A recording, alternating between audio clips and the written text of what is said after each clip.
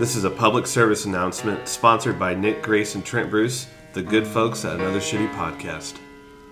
Fellow Americans, it is with the utmost pride and sincerity that I present this recording as a living testament and recollection of history in the making during our generation. Allow me to reintroduce myself. My name is Pod! A to the SP. I used to move big shits by the OZ. I guess even back then you could call me CEO of the ASP Pod! Alright, let's do it again. You're so white, dude. Let's do it again. Alright.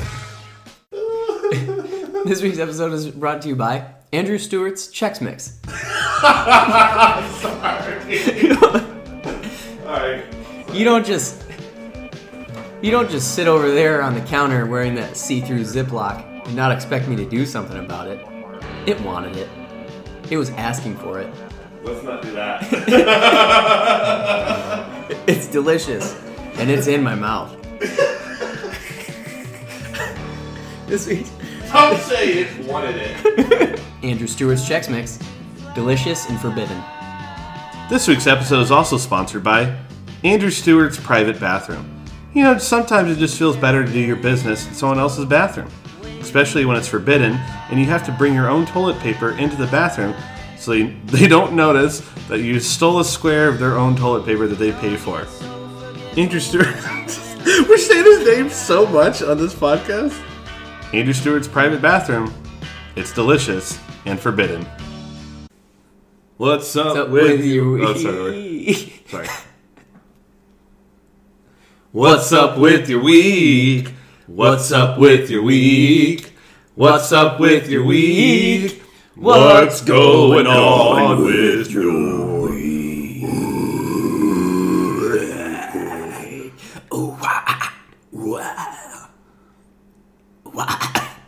Is that your own, like, is that your version? Is that fucking your only reference for screaming song?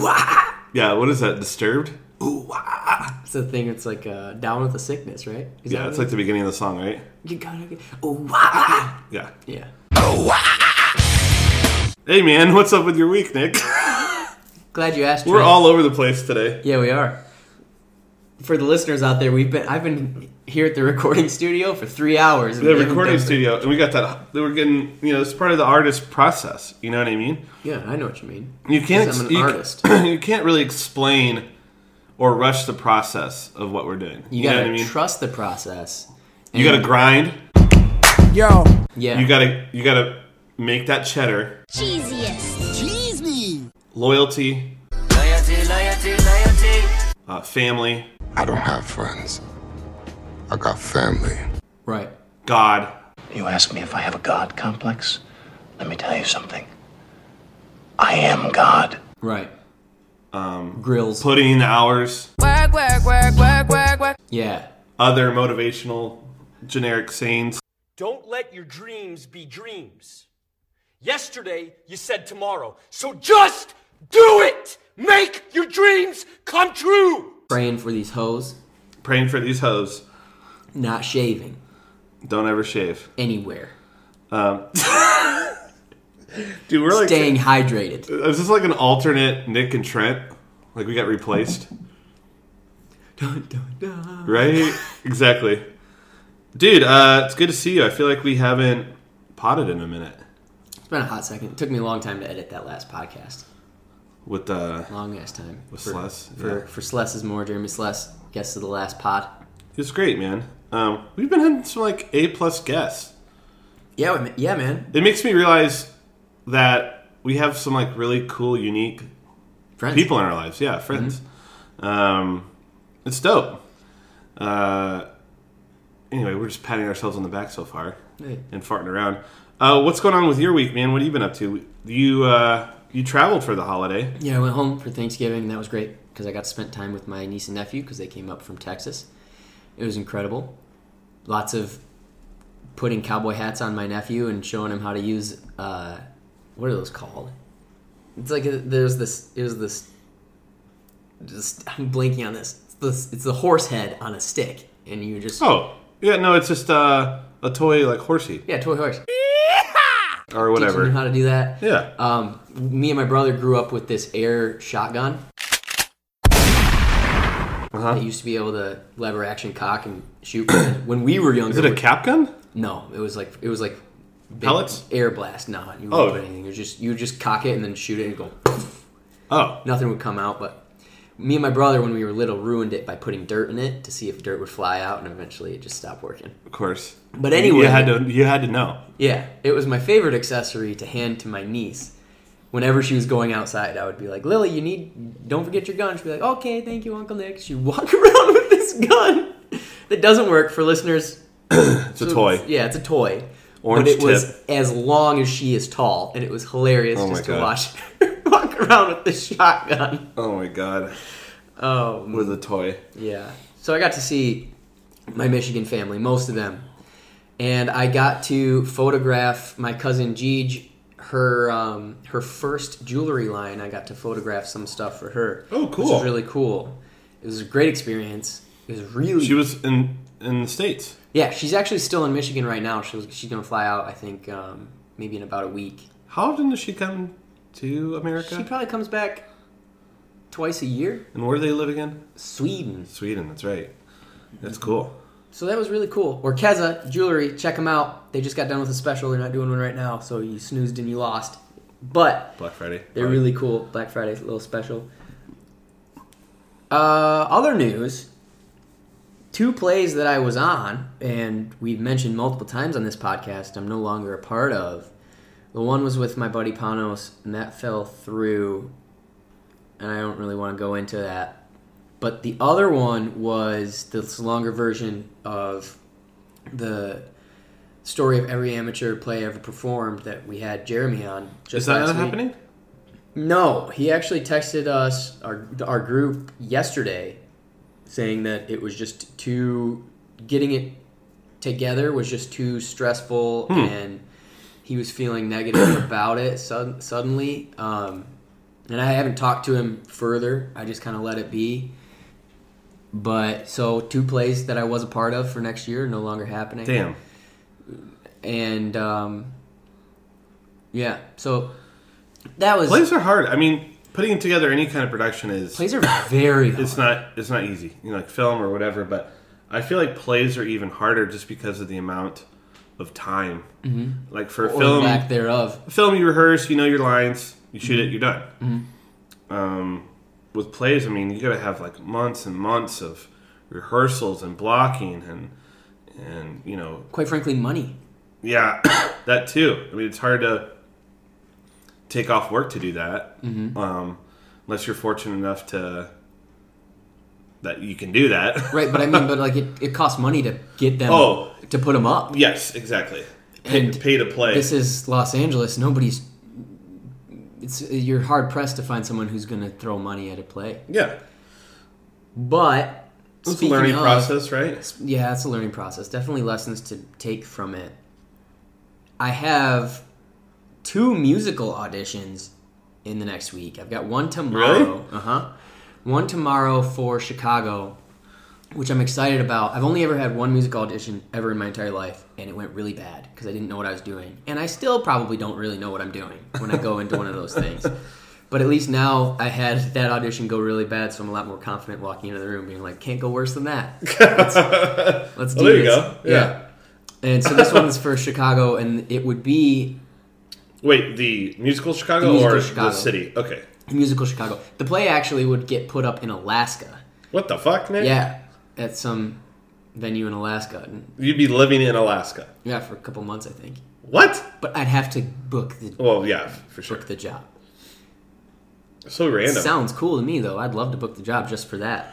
Yeah. But next week, I've got another audition that I'm actually way more excited about.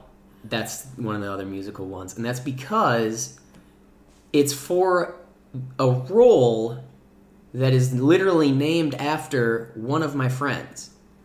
It's a musical called Found, and it's about this guy, Davey Rothbart, who I know in real life from playing basketball with him, and he's from the state of Michigan. He has a magazine called Found Magazine, and I believe it stems from, I could be completely wrong, but I believe it stems from, at one point in time, he lived in New York City, and he went outside to his car, and someone had left a note on his car that was clearly meant for somebody else. And so he went on this journey to figure out who it was from and who it was supposed to be for.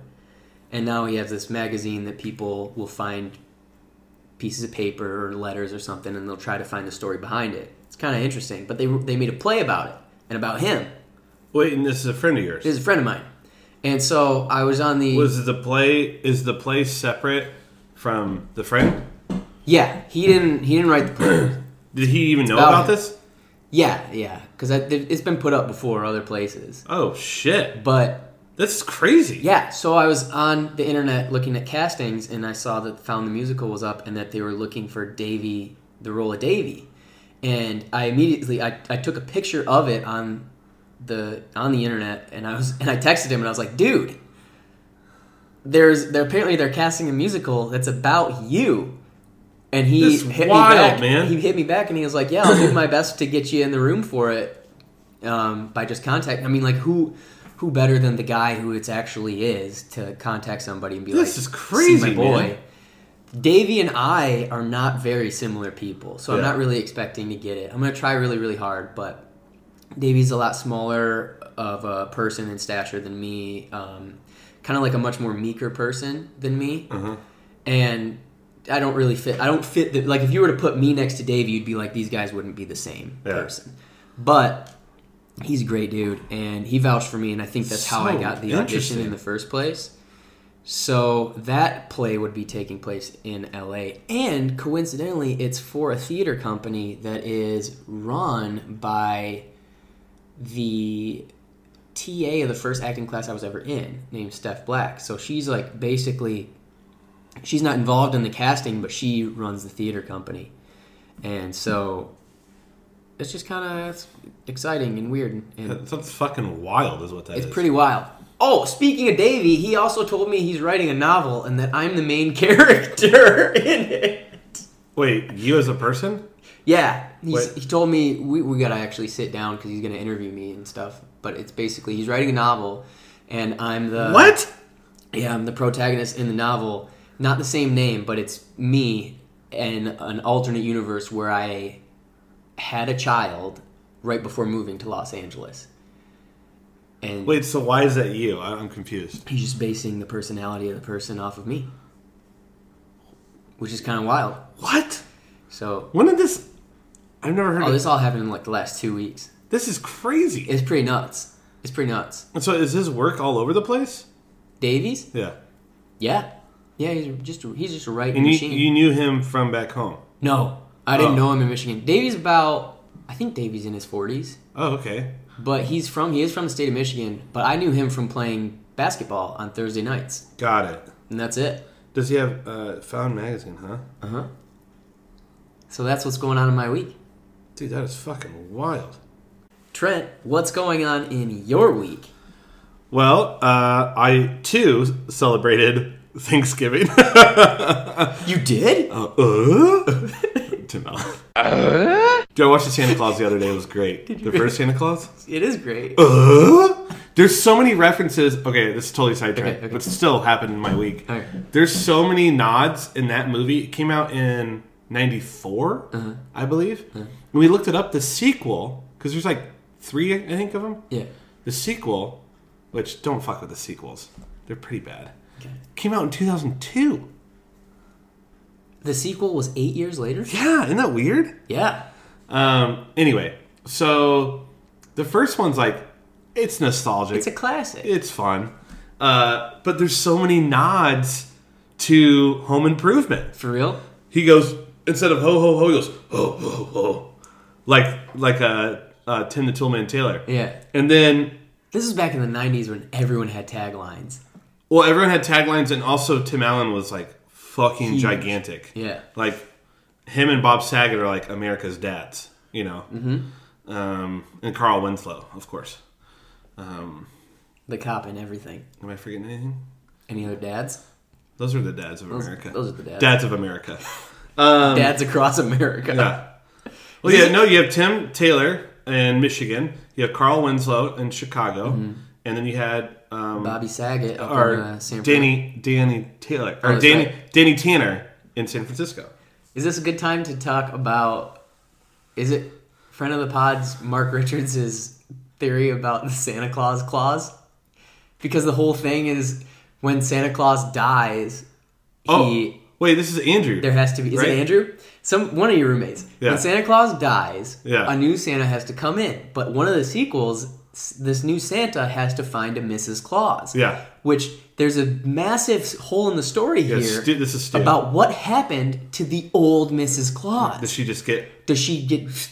Yeah. Do the elves murder her? Or does she just like... Evaporate? Or she just into goes back thin to her air? desk job? Right? But you can't just send a Mrs. Claus back into the real world.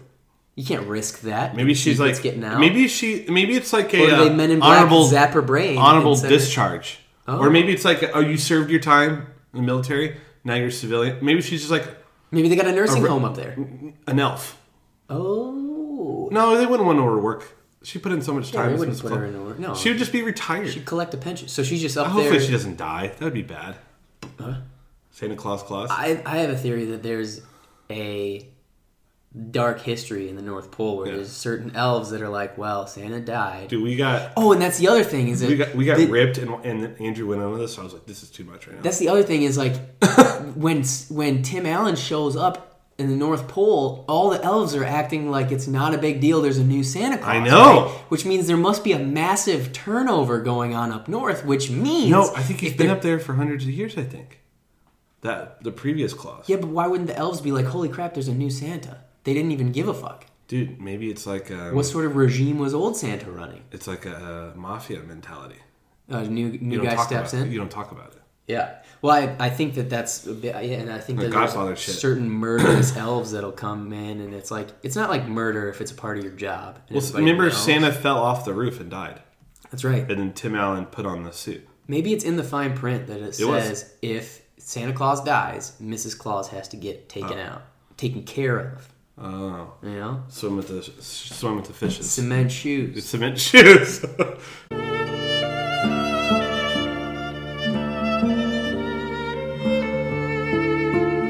Anyways, that was a really long tangent, but yeah, I watched that the other day, so that was part of my week. They just have a murder shack in the Yeah. back of the North Pole. Murder shack. He did instead of he did oh. And then there's a scene where he's in the North Pole for the first time, and he picks up a elf's tool belt, and he holds it around his waist, and he's like, he kind of does like a Tim Allen like nod. I'm like, totally like, this is a total nod to his show, which I thought was kind of funny. And then here's another funny thing: the stepdad is Judge Reinhold. That's right. And he's a psychologist. And in the 90s, remember, like now everyone's like mental health, self-care, take care of your psyche and your heart and all this, like your well-being and all this stuff. And it's very like common now, therapy and all that stuff. Like people actually talk about it. Mm-hmm. In the movie, Tim Allen's character is shitting on the fact that, he's not a doctor, he's a psychologist. And he's just like roasting him about he's a quack, Then that's how it used to be. You're like that's weird. Yeah, you don't talk about your feelings. Yeah, that's weird. I feel like the last time I watched it, which was probably about a decade ago, I had enough wherewithal to be like, they make Judge Reinhold like the bad guy. Yes. But if you listen to what he's saying, he's a really nice guy. He's the only sane person. Yeah, he's the only person. And Tim Allen's ex-wife on there, crazy.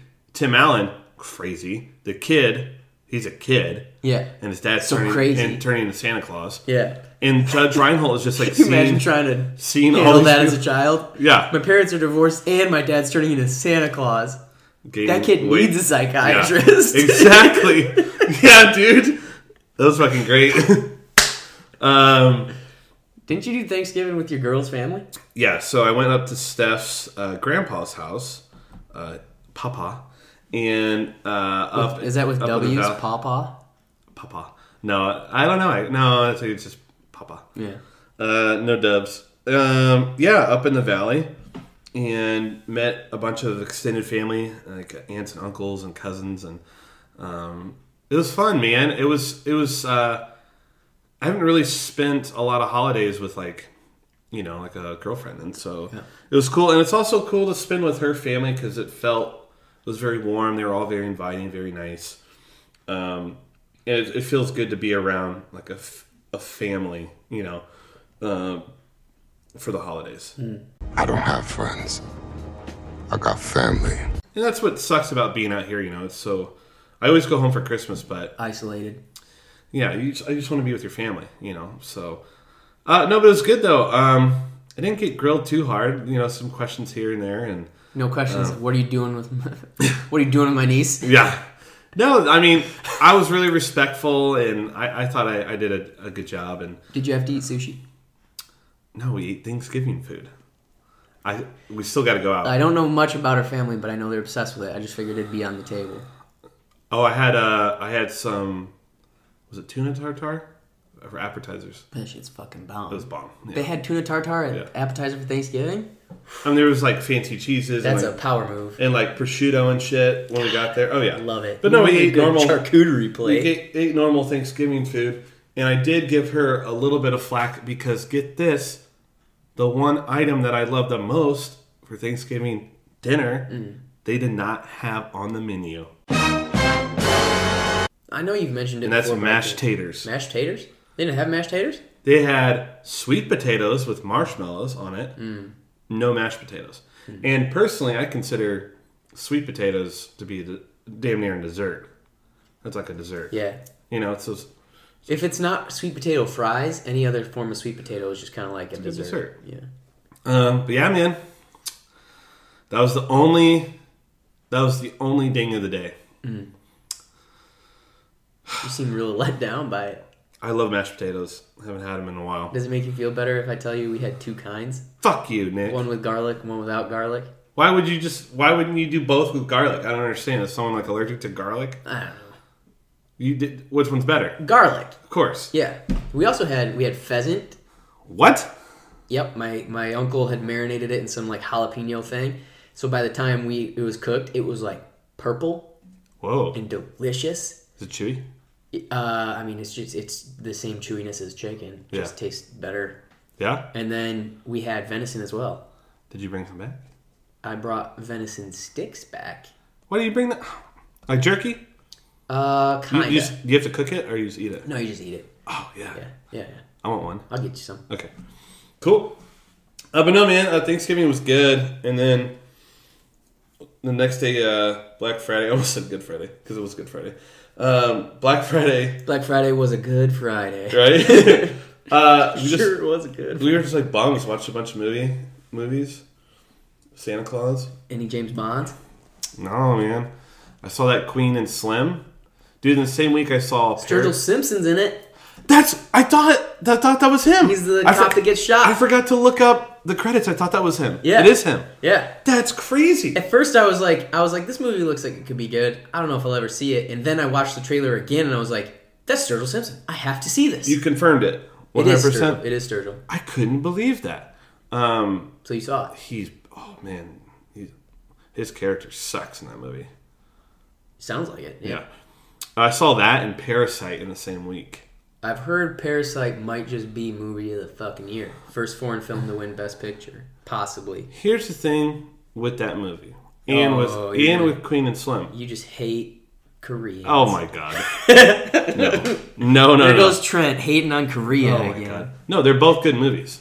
The thing is, both of those movies are like really heavy, unsettling. Mm-hmm. Don't see Honey Boy though. Pretty grounded in reality. So I'm not going to give away too much. That's what an Oscar-winning movie is. Sure. Sometimes. Yeah, a lot of times. Parasite. The thing is, it's like you see, very very wealthy, and then you see like people living in slums, and you're just like, fuck. It's one of those. Yeah, and especially living in LA, and if you've ever worked in the service industry, especially catering, that's where my mind went, because there's some like elements of that, of like the wealthy being like, well, I'm paying you, so do X, Y, and Z, right? And you're like, I'm still a human, right? You could treat me like a fucking human. It's worth the watch for sure. I don't know if it'll win Best Picture. But it's very well done, beautifully shot, and it's one of those you walk out of there and you're just like, shoulders down, head down. You're like, fuck. Yeah.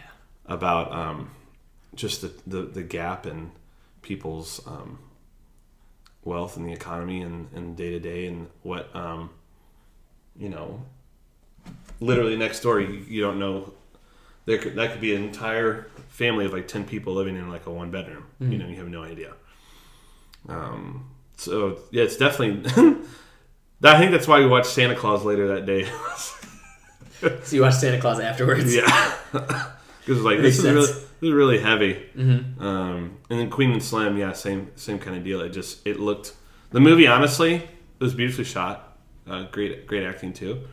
But it just felt like almost like a documentary. You're like, fuck, of how like real it was. That made me, I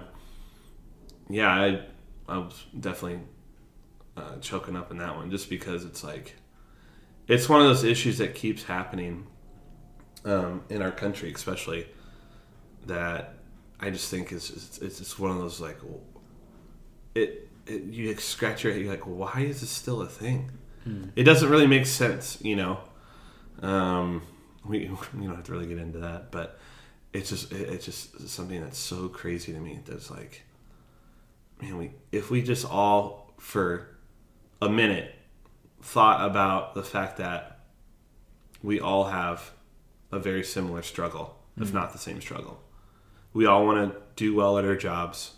We all want to make enough money to have a roof over our heads, feed ourselves and our families, have some kind of semblance of like something nice, something that you're proud of. Yeah. And,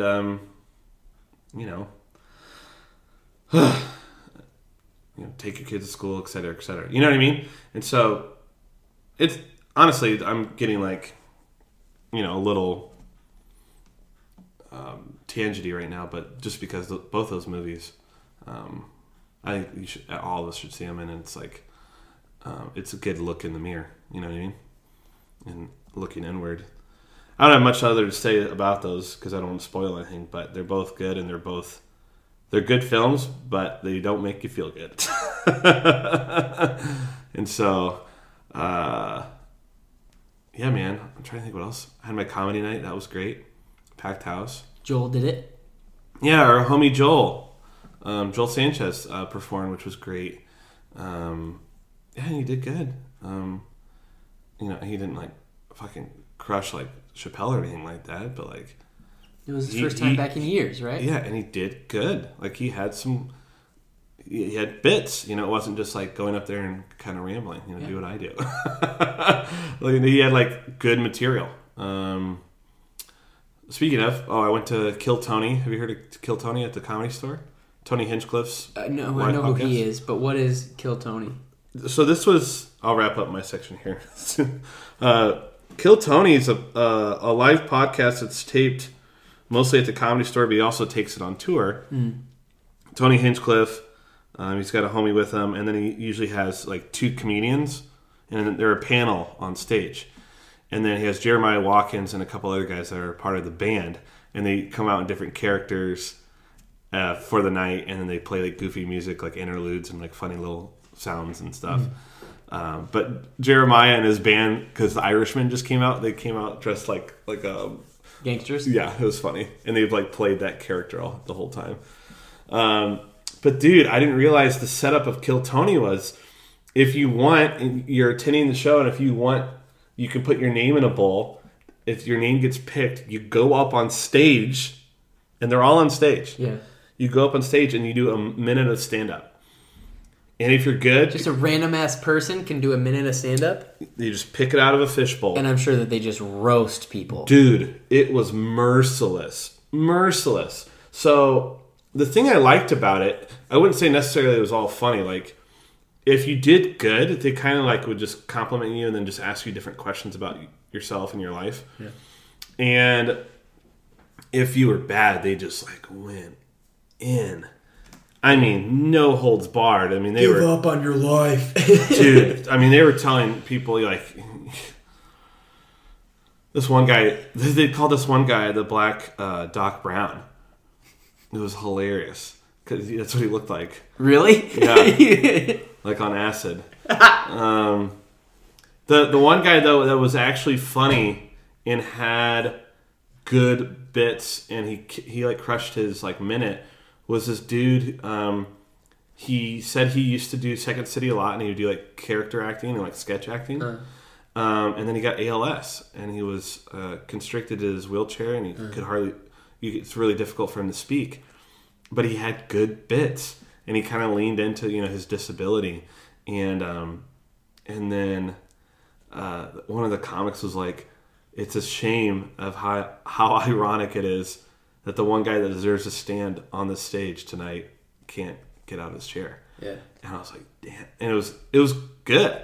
It was a weird night, though. The thing I appreciate about Tony Hinchcliffe and the Kill Tony show as a whole, though, it was so unique. I've never seen anything like that live. He just leaned into the weird. Like, so if someone came up there and there were some people that looked like straight up like Hollywood Highland, like weirdos. Mm-hmm. You know what I mean by that. Yeah. And I mean, he would just talk to him. And they would like try to be funny, or like they would like veer off, or like try to make inappropriate. And he's like, "No, like give me your honest answer." He kept saying that, like, "Yeah, don't make anything up. Just tell me honestly." Yeah. It was interesting, man. It was kind of like a surreal. It was like it's a social experiment, is what it is, But you put your name in the bowl. You don't have to. It's your choice. Yeah. So I mean, you're asking for it. Yeah. You know what you're getting into. Yeah. And if you don't, you're an idiot. Anyways, shout out Kill Tony and Tony Hinchcliffe and all those guys, Jeremiah, for putting on a unique, fucking weird experiment. It's great. My section went really long, but that's what's up with my week.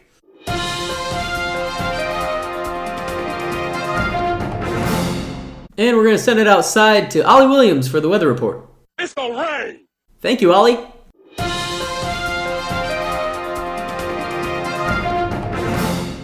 And now it's time for a little bit of the news.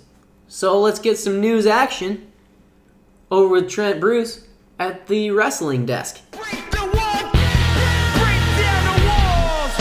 Foot down with your back to the ground and watch the world. Baby, you know you're Judas and I'm your priest. All right, thanks, Nick. This week, or this however long since our last podcast, this week in wrestling, it's a great time, and I've told you this, it's a great time to be a wrestling fan. The week of Survivor Series, which is, so I've told you there's 4 big WWE events a year. WrestleMania in April. So that's the, like, if you want to think of calendar year for the wrestling industry, April's like the Super Bowl, right? And it's like the big day. And then everything kind of, not restarts, but fresh after WrestleMania weekend. So it's usually the first Sunday of April. So there's WrestleMania in April, Royal Rumble in January, which starts the what they call the road to WrestleMania. So it's like all the storylines are amping up for Mania. And then there's SummerSlam in August, and then Survivor Series around Thanksgiving week. So it's the Sunday before Thanksgiving this year. Yeah, man, Survivor Series was good. So I've told you, like, my group of buddies, we have a little not fantasy, but like wrestling group, and we have like a point system. Mm-hmm. We have a title. Chili Club. Shout out Chili Club. I'm currently the reigning 6-time Chili Club champion. I won at Survivor Series. How many years have you been doing it? Well, we do it pretty much every pay-per-view. We put the title on the line. Oh, so you haven't been the champ for 6 years. No, 6 times. Okay. 6 times, yeah. I'm tied for the most in the club. I was going to say, if you were up 6 years in a row, I would start to be like, I think this is a little bit rigged. Bruce is the only one that's ever won. Actually, all these friends are imaginary. It's like a Fight Club situation. I'm just like wearing different jackets. I'm Tyler Durden, like with 10 people. I want you to hit me as hard as you can. Tyler Durden myself. No, Survivor. Durden me, bitch. Yeah. One thing is, you don't talk about Chili Club. First rule of Chili Club. Especially when you're the only member. Yeah, talk about Chili Club. Project Mayhem. His name is Trent Bruce. Yeah. What did you just call me? Say my name. Tyler Durden. Tyler Durden, you fucking freak. What's going on? That was Meatloaf. So, anywho, Survivor Series pay-per-view I thought was really good this year. Good matches. This year they pitted Raw versus SmackDown versus NXT, which I've told you and also other listeners that are non-wrestling fans. NXT is a brand of WWE that is now on Wednesday nights live on USA. That, for the most part, was like their developmental program to move up to like a SmackDown or Raw roster. Now they're kind of pivoting it as an alternative product. So they're segmenting it. It's still developmental. They still put guys and gals through that program to get them used to TV and live wrestling and in front of an audience, in front of cameras and stuff, to perhaps mold to these other products, SmackDown or Raw.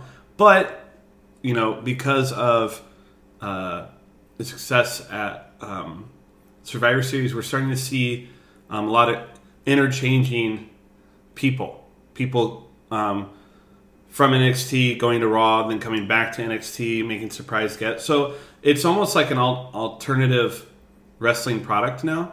It is, actually. And it sometimes blurs the line between who's on what brand. And it makes it exciting to watch the WWE product, because now it's more surprises, more guest stars, more surprise appearances and blah, blah, blah. People who, could get moved up, people who could come back, people from other wrestling companies around the world showing up, Does that make any sense to you as a non-wrestling fan? Yeah. Because we've talked about NXT a lot. There's a whole bunch of uncertainty, but in surprising, fun ways. Yeah, that's why we love wrestling. And so they're pitted against AEW, which I told you, All Elite Wrestling, on Wednesdays. So that's why they've kind of picked that time. They're at the same exact time on Wednesdays. But yeah, man. And then NWA is brought back. That was an old wrestling territory in the South. They have a weekly show now called Power. And have I told you about this? I'll get to show you. I think you would like it. They made it look like the golden era of wrestling, like the 80s. Mm-hmm. So the promos are in a studio, like those old videos. Told me about this. Yeah. And the ring looks really old, and all the graphics are old, and they have like funny commercials and funny like little bits here and there. Mm-hmm. And it's like a love letter to that era of wrestling. It's like a little tip of the cap. Yeah. So that's every week. So you could watch Raw on Mondays. Do they use old cameras too that are like kind of fuzzy and it's have not that like Hallmarky type shine on them? They're good cameras, and it's lit like an old show. Okay. But the graphics and everything, like it looks good with graphics and like the ring to look old. It's not like distorted and like shitty like film quality. So you have Raw on Monday, you have Power on Tuesday. They put it on YouTube, and then they have AEW and NXT on Wednesday, SmackDown on Friday, and if you have a pay-per-view, you have that on Sunday. So Thursday and Saturday are your only days off? Unless AEW has a pay-per-view on Saturdays. Shit. And I guess Thursday's the only day off now. Damn. And then if you're watching New Japan Pro Wrestling, that's a whole other thing. If you still watch Ring of Honor, I don't know when they go on. And then you could potentially be wrestling every single day of the week. It's crazy, man. But I know I'm going kind of long here. But what's happening? Jericho cut a promo when he won the AEW Championship, and it was a riff off of Dumb and Dumber. And he grabbed the champagne and he goes, "A little bit of the bubbly." Yeah. And that went viral. Yeah. They now have released a Chris Jericho All Elite Wrestling sparkling wine called A Little Bit of the Bubbly. That's fantastic. And it's that's the website, a little bit of bubbly.com. And you could buy this sparkling wine. Is that through him or is that through the AEW? Okay.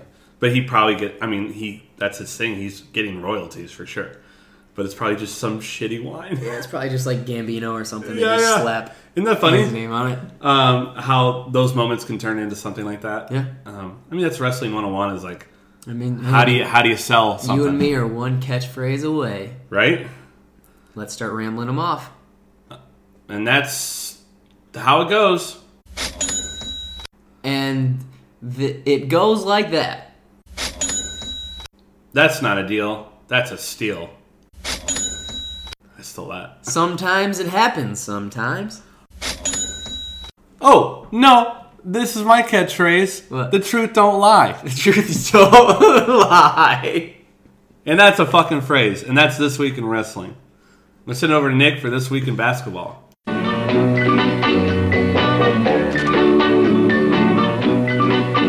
I'm a traveling man, made a lot of stops all over the world. This Week in Basketball. I like we're at different desks. Hey, Trent. Different cubicles. This Week in Basketball, LeBron James travels every single day and still cries about not getting fouls called. Well, he's breaking all the other rules in basketball, so fucking tired of it. Saw a stat that he and AD are getting fouled on 13% of their shots. Where did you see that? On Instagram, where you see all the news. But what source? Bleacher Report? Yeah, I think it was Bleacher Report. Okay. I don't know. One of them. You get them all confused. They're all the same. Maybe it is fake news, or maybe it's real news. Hashtag real news. 13% of their shots they get fouled on. That's crazy. And they say that that's the lowest of their careers, the lowest percentage of your careers. That's insane to me. Era of As the someone flop. who's played Era of the basketball flop, dog. my entire life, I can't imagine getting fouled that often on a shot. That often? That's insane. Moving on. You gotta say something like, still not better than Michael. Yeah. Oh, yeah. Still not better than Michael Jordan. That's my catchphrase. Yeah. My catchphrase. No trademarks. Yeah. Welcome to the Space Jam. Yeah. That's not trademarked. In other news, the state of Michigan State sports is so fucking depressing right now. Oh, man. We just lost to Duke at home. Ooh. By like 15. Ooh. Same night that Draymond Green's jersey got retired, which was actually pretty cool because he deserved it. A whole bunch of Warriors were there. Steve Kerr was cool. there. It was cool. Like you even sent me the emotional thing. That A was bunch nice. of people sent me that. Draymond was cool. Fuck, we were freshmen at the same time. We went to school at the same time. We lived in my dorm. It was cool. Are you serious? Yeah. He's our age? Yeah. He's 29. Yeah. I did not know that. Yeah. I don't always One think that time- athletes are like way older than us, but like, No. oh, Spoiler one's alert. 30. Most of them are younger than us. Yeah, right. Spoiler Which is alert. fucking weird. Yeah, the only interaction I ever had with him was freshman year. He told me my Steelers shirt was cool. Oh, So we're friends. We're best friends. damn, dude. We're the best friends in the world.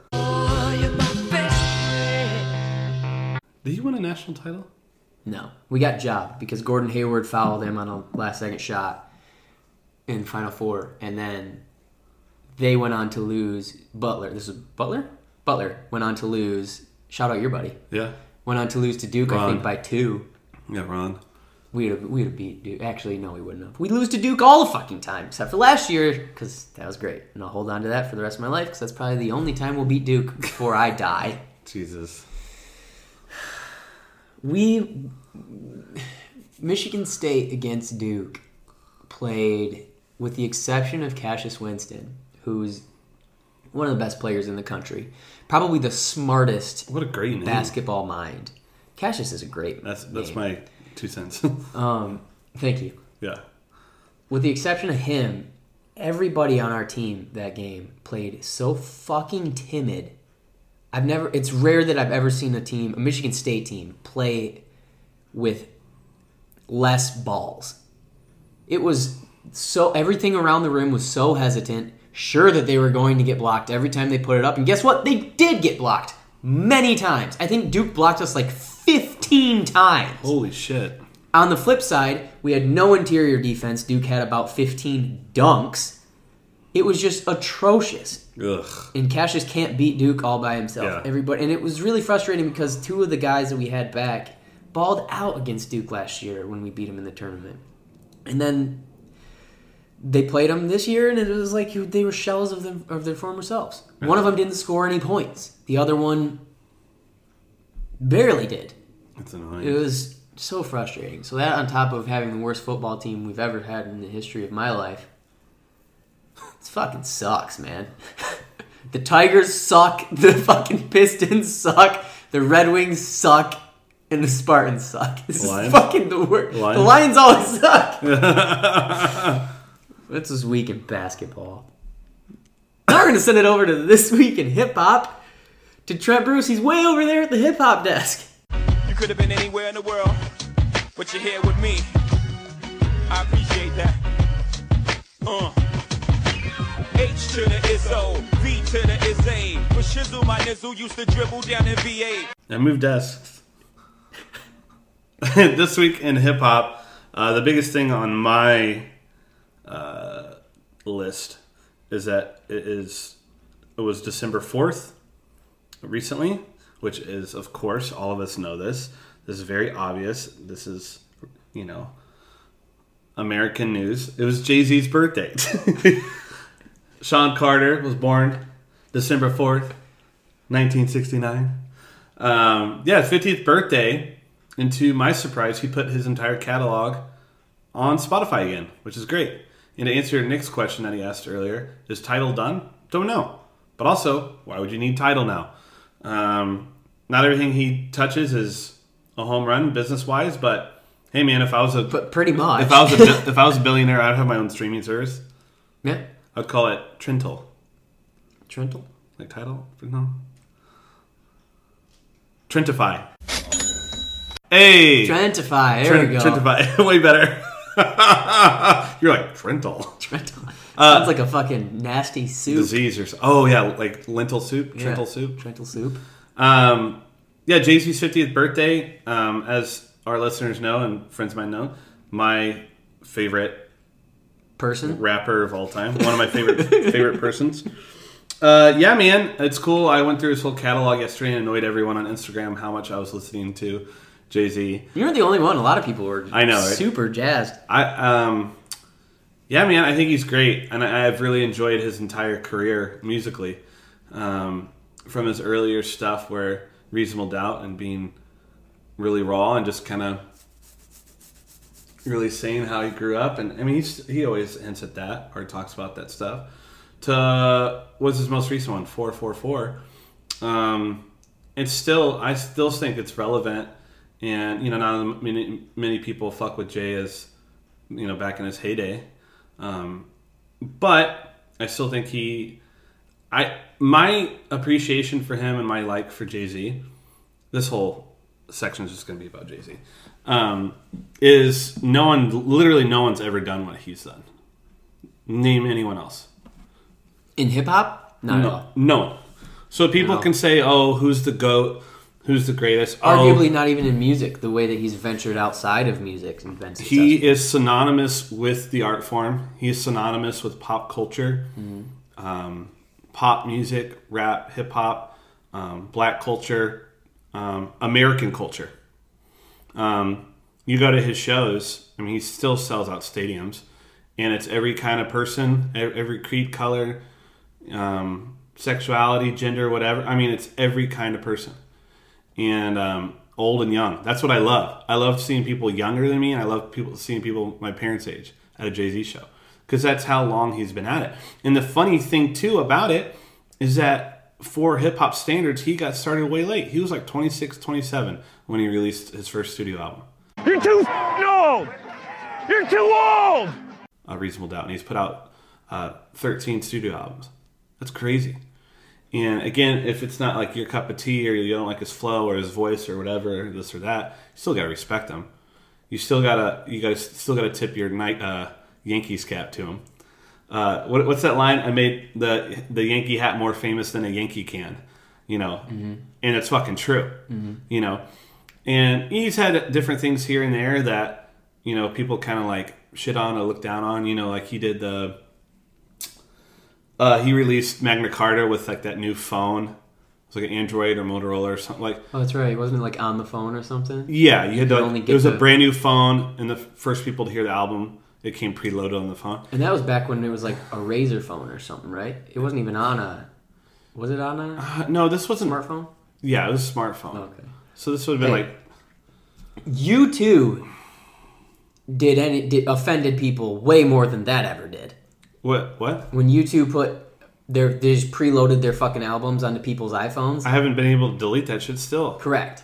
It's annoying. Yeah. And it's awful. Everyone hates U2 because of that. So he stupid. didn't fuck up as bad as they did. No, but I'm just saying he's had certain ventures that aren't as cool. Oh, speaking of, dude, we gotta go. It's in Hawthorne. He opened up a fucking weed store. All right. Okay. And I forget the name of it. It's called I think it's called Deli is the name of it. Or the Deli or something. The Deli? And it's like a chic weed shop. Let's go. Right now. Let's stop recording and let's just go. I'm down. Honestly, I'm really down. Actually, I might have time. But anyway, yeah, man. Do you have any 2 cents? Do you have any thoughts about Jay? We'll make this whole thing about No, him. I think it's cool. He made it to the old 50 spot. The JFK going. Would you put him on your Mount Rushmore? Of hip hop? Or starting 5 to put it in basketball terms? Of or like, a am I allowed to? Can I separate this between favorite rappers and important rappers? Important rappers, yeah, hands down, he's on Mount Rushmore. He's not one of my favorites. I don't hate him. Who would you put up there with him? On importance? Are you talking influential? Importance? Yeah. Not necessarily favorite. I'd put M on there with importance. I'd put Dr. Dre on there, but I don't know if that counts because he's he's producer maybe. I mean, The Chronic's one of the most and then obviously rap albums. it goes down to Tupac or Biggie, and I'm gonna pick Biggie over Tupac. Yeah, because you're only allowed 4 on a Mount Rushmore. So in your favorites, where would he rank? He's top 10 for sure. Top 10, okay. Yeah, I'll take that. Yeah, for me it's just I'm a big voice guy. Yeah, his lyrics is great. It's insane. Dude, I think he's but he just doesn't sound like Bun B does. Sure. Yeah. Well, Bun B on Big Pimpin' fucking... Right? Bun B and Pimp C, right? Mm-hmm. I mean, they fucking murdered Big Pimpin'. But no, man, he... lyrically... he's also got that line... what song is it? Lyrically, I could rap like Talib Kweli. Or I could rap like Common Sense, but that doesn't... What does he say? I haven't been rapping like Common Sense. I'm butchering his line. It's a great line. But basically, he's giving a tip of the hat to all these lyrical, top of mind, very... conscious rappers. Conscious is the word I'm looking for. And then saying... this is on the Black Album, I believe. And then he's like, yeah, I could do that, but I sell records with what I do. I'm way bigger. Mm-hmm. Haven't been rapping like Common Sense. Can you Google that? We'll do it afterwards. Anyway, been talking way too long. Nick said to keep all this short, but we're talking wrestling and Jay-Z. So, anyways, throw up the rock. The Rock's in the building. And the winner is Hove. Hove, it's your boy. Yeah, it's your boy. And This Week in Country, go over to Paul Cawthon's Instagram and watch his Cawthon's Coffins. Oh my God. Go to Paul Cawthon's Instagram, watch that coffin video. It's so funny. It's so fucking funny. Once you're dearly departed, I'm just getting started. Cawthon's Coffins. We bury the competition. Paul, be on the podcast. All right. First off, because you're talking about Missouri, shout out Steak and Shake because it's the shit. Love. I have a bunch of family in can't talk. Hold on. What's up? Let me introduce you, and then we'll talk. I was about to say we've been talking for 20 minutes, so just put the intro in somewhere. Ladies and gentlemen, joining the show today is Mr. Jan Lashly. He's an actor. He's a skateboarder. He's a writer. He makes awesome commercials. I'll show you the commercial later. Oh, sweet. One of my best friends. He's absolutely hilarious and highly fucking opinionated. And also currently looking for a job. Wait, are you actually looking or are you just fun employed? A little bit of both. Okay. The process of looking... Put them on blast right away. The process of looking is rather depressing. It's kind of like speed dating, I would assume. Like speed dating if you're somebody that's undesirable. So yeah, I'm looking, but it's not like... That's not fair. Next. It's like you like you're saying that you're undesirable, but also a lot of times when you're unemployed, you're looking at jobs that are also undesirable. Yeah, but most jobs suck. There's another thing.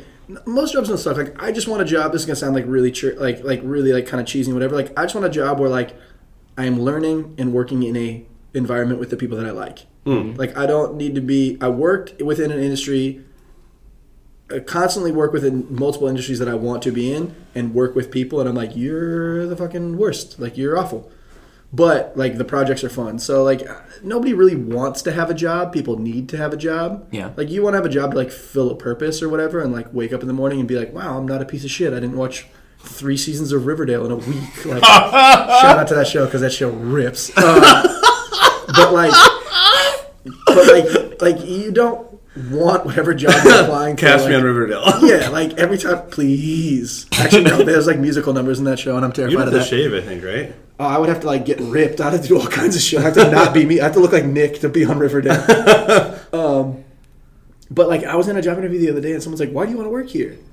And I was like, because you I pay need money. a job, and, like, I need rent. And, like, I heard you guys give money to people that work here. Yeah, like, you seem... Did you say that? You seem nice.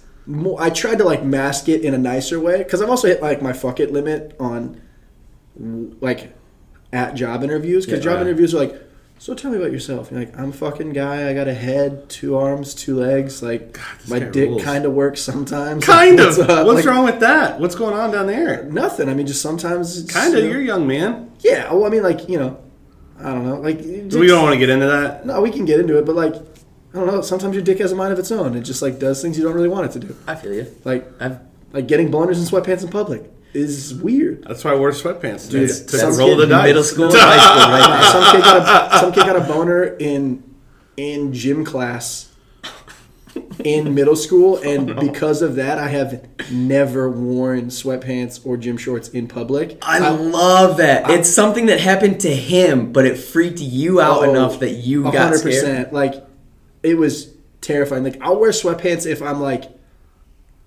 if you see me in sweatpants in public, I'm trying to walk in front of a bus. Like, that's where I'm at with my life. Here you go, man. Or these are comfy. Or I'm traveling to the airport. These are sweatpants, right? Yep.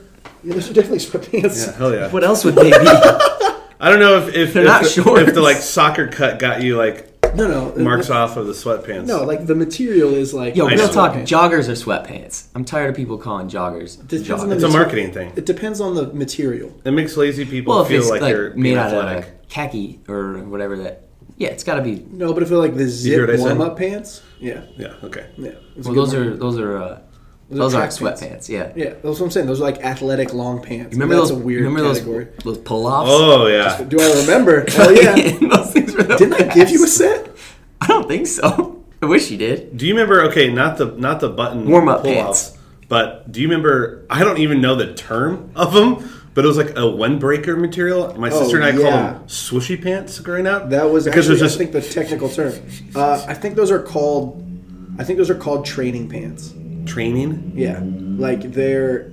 I used to have them for like soccer warm-ups and shit like that. Yeah. And then my friend has a set of them from Supreme, and I make just so much fun of him when he would wear. So he it. just overpaid for them. They're by about so $300. loud. Yeah, well, they're so loud. That dude's a genius. The Supreme guy? Yeah. Yeah. Oh yeah. That Supreme is whatever, like a unicorn anomaly. They go well anyway. But yeah, my friend with the Supreme swishy pants is a fucking genius because like he buys all the Supreme shit and then he wears it, and then when he's over it, he just sells it on eBay, and he makes more than he bought it for all the time for like a gross T-shirt that he's like worn and sweated and skated and spilled food on and like it's just fucking insane. He makes it vintage. Well, the aftermarket, they just want it. Yeah, the resale value is like crazy on those items. I got a cousin. Also, I'm not going to spend as an adult male coming on 30 hours on Fairfax waiting in a fucking line like a fucking zombie. Right, you're not a hype beast. I've got a cousin who. It's not worth it to me. The amount of money I make if I wait in line all day for a pair of sneakers or a shirt or a jacket, spend $400 or $500 on it, and then I flip it and I make $200 or $300, and I wasted an entire day waiting in line. I don't know. You could look at it that way. If you just made $200 or $300 I think on a day waiting, that's no. But like you think about it, you buy the jackets for like let's just say around, just to give me you're a slave to the number, system, man. It's $200. You buy $200. That's one item. Say you drop.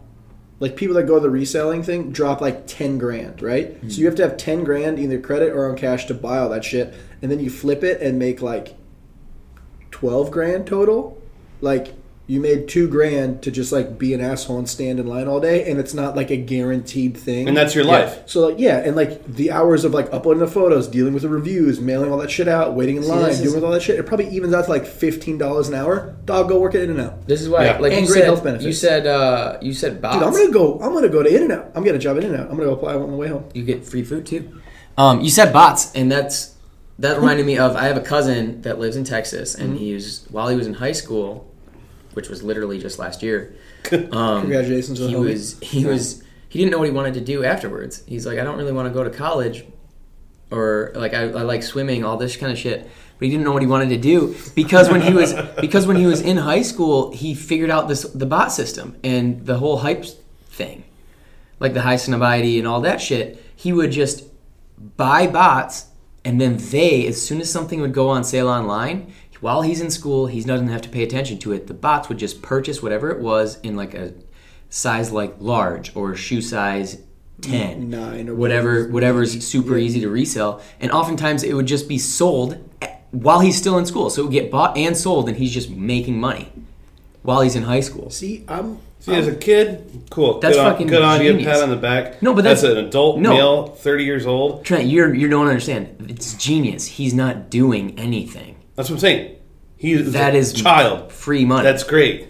No, I don't know why you're saying adult males shouldn't do it, because you're not doing anything. You're just making money. I think it's just sort of one of those things like, oh man, like here's the thing, like I think what he's trying to say, this is going to be a very bad analogy, but like when you're a little kid, you can get curious about a porn DVD and buy it. You paid for porn, it's fine. You do it once. As an adult, shit's free, man. Don't pay for that shit. Don't be a sucker. Even though, like, probably the more ethical thing is to pay for porn. Yeah, but he's not. But he's not buying it for himself. But I'm just saying, like, the process of it is like Trent's not arguing. I just think having anything involved in that world to me, it's annoying. It's beyond me. Yeah, it's asinine. It's a waste of time. I mean, here's the thing: you're in college, you're in high school. Fuck it. If you're 30 years old and you just have a system you made on your computer or whatever, like you said, and it's just churning out money, cool. I'm not going to do that. Yeah, I say get it how you live. It's just not for me. Yeah. I also like ruin everything I buy. Like I buy Dickies and off Amazon because it's easy and I get the same pair of pants. Well, why don't you do that? Because I don't know how. What do you mean you why do you ask him how? I don't want to. Okay, so fuck off, Nick. All right, you're in the same boat. All right, you're arguing. You don't know how to buy stuff off Amazon. I do think it's a good idea. Oh, okay, I was like, I'm not going to deny that it's a good idea. I just don't have the energy to put into it. That's what I'm saying. I think we all arrived at the same point. Yeah. Okay. Yeah. I think we all concur. Okay. It's like, dude, my homie that runs a vintage shop, he started on eBay for Alt Envy. He started on eBay on the East Coast in like the late 90s, early 2000s. Makes so much money. But the thing that he had to do for years is go to these estate sales and these flea markets and buy entire lots. So like you said, like have 10, 20 G's, buy the whole lot, go through all this shit, clothes, bags, jackets. Maybe you find 10, 20 items that are worthwhile. Get rid of all the other shit and mark up the fuck out of. I have a lot of I can't. Some people make it. He's literally made it like a living and like a legit. He's got a brick and mortar store in LA. That's alone costs fuck ton of but money. He's been doing that shit for years. 20 plus but years. Like, he also like really, really enjoys it. You know what I mean? Like there's a lot of people that like I can't do it. Yeah, I don't. I like it, but I also don't like it. And I'm also this kind of person where it's like, oh man, like my friends, like work for a vintage place downtown, or not downtown, like in Silver Lake, and the store's awesome, and the dudes that run it are so sick. And they have so many cool like old metal shirts and like cool anime and like old skate shirts that I like. And there's like an Akira shirt, and I was like, oh, this shirt's sick. How much is it? And they were charging like $200 or $100. No, it was like more because it's a pristine condition. More than $200. Yeah, it was a really, really good shirt. But that's another thing is I don't remember what it was, but it was one of those things where I was like, cool. My T-shirts have like, if I'm supporting my friend's company, like a $35 max limit. Yeah. Like that has to be like, I love you and like I'm buying this T-shirt. Like my T-shirts are from Amazon or for like my friend's bands or like for my friend's company. It's like if I'm paying over $35 for a t-shirt, like I'm out. Like shoot me in the fucking face. Like it's just not what I'm into. But again, like I understand that that's just my prerogative, and there's other people that like love that shit. And like I said, get it how you live. If that's what you're into, that's fucking sick. Like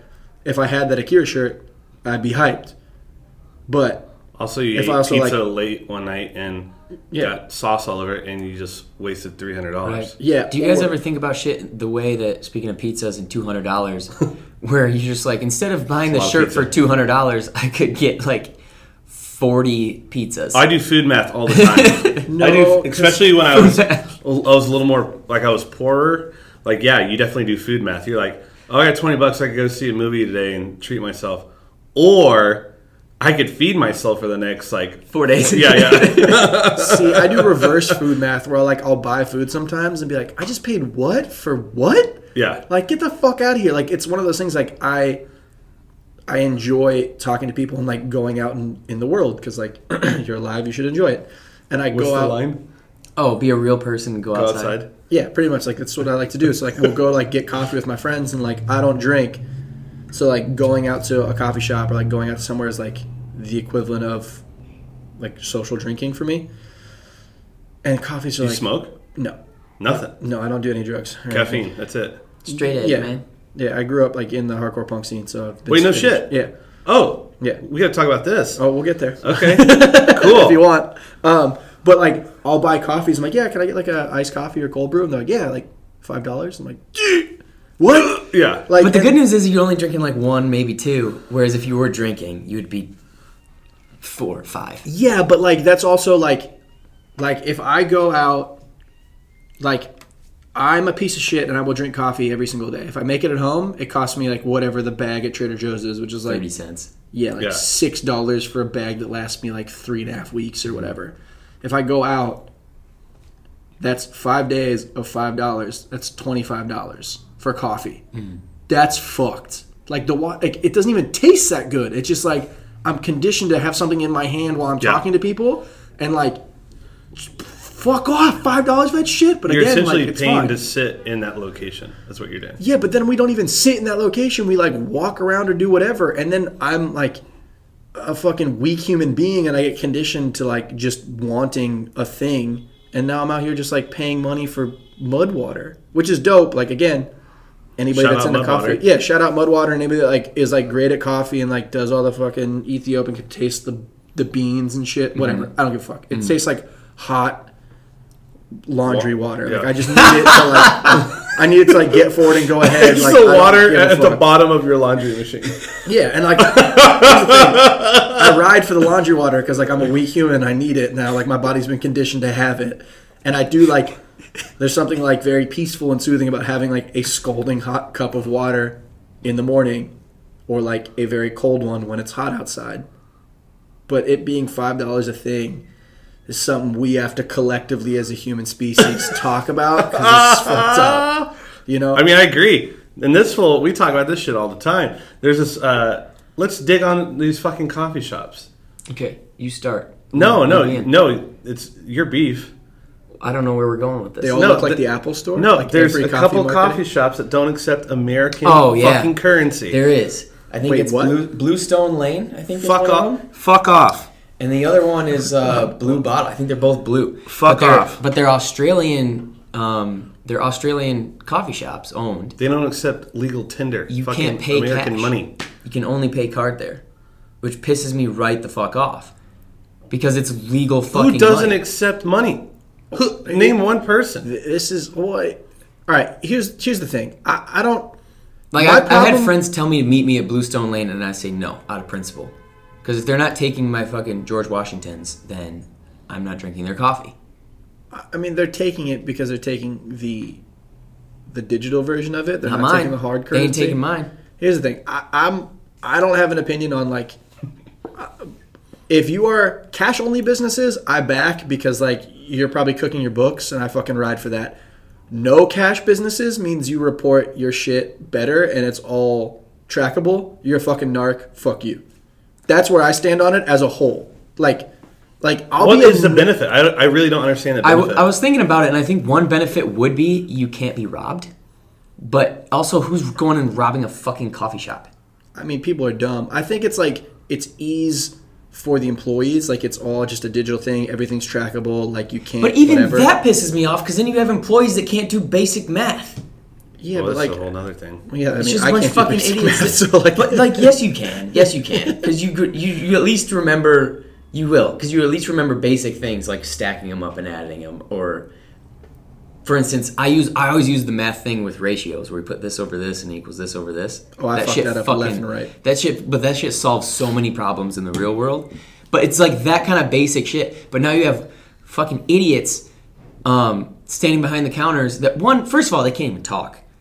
And second of all, they don't know how to do math. They just are like, fucking plastic, please. Here. So I can just insert it here, and then, if it stops working, I don't know what to do now because we don't accept cash. Too. Yeah, what do you do if your system doesn't work? You give it out for free. You should. At least in my opinion. Like, also, it's fucking mud water. Like, it costs you 30 cents to make. Like, just fucking give it out. Anyway. Just go to the bathroom. Yeah, but come out. I don't have, like, I don't see this problem with, this for me is not like a coffee shop specific problem. It is like a modern food industry problem.